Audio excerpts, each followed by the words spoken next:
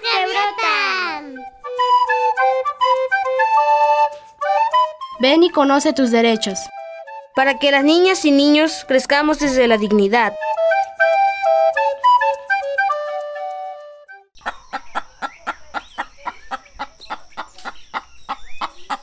Hija, apúrate a lavar el nixtamal y ve al molino.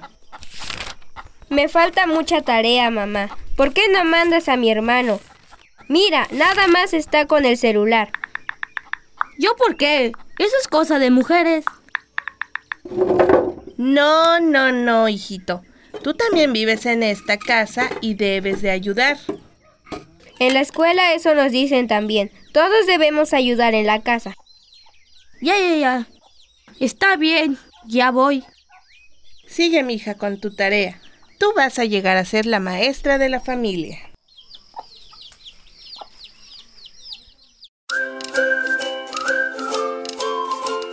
En México, la Ley General de los Derechos de Niñas, Niños y Adolescentes reconoce el derecho a la igualdad sustantiva, el cual consiste en el derecho al acceso al mismo trato.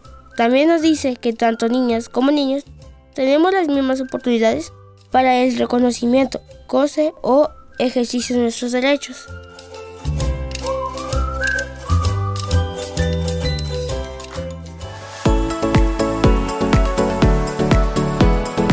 Esta producción fue realizada con el apoyo de Cultural Survival.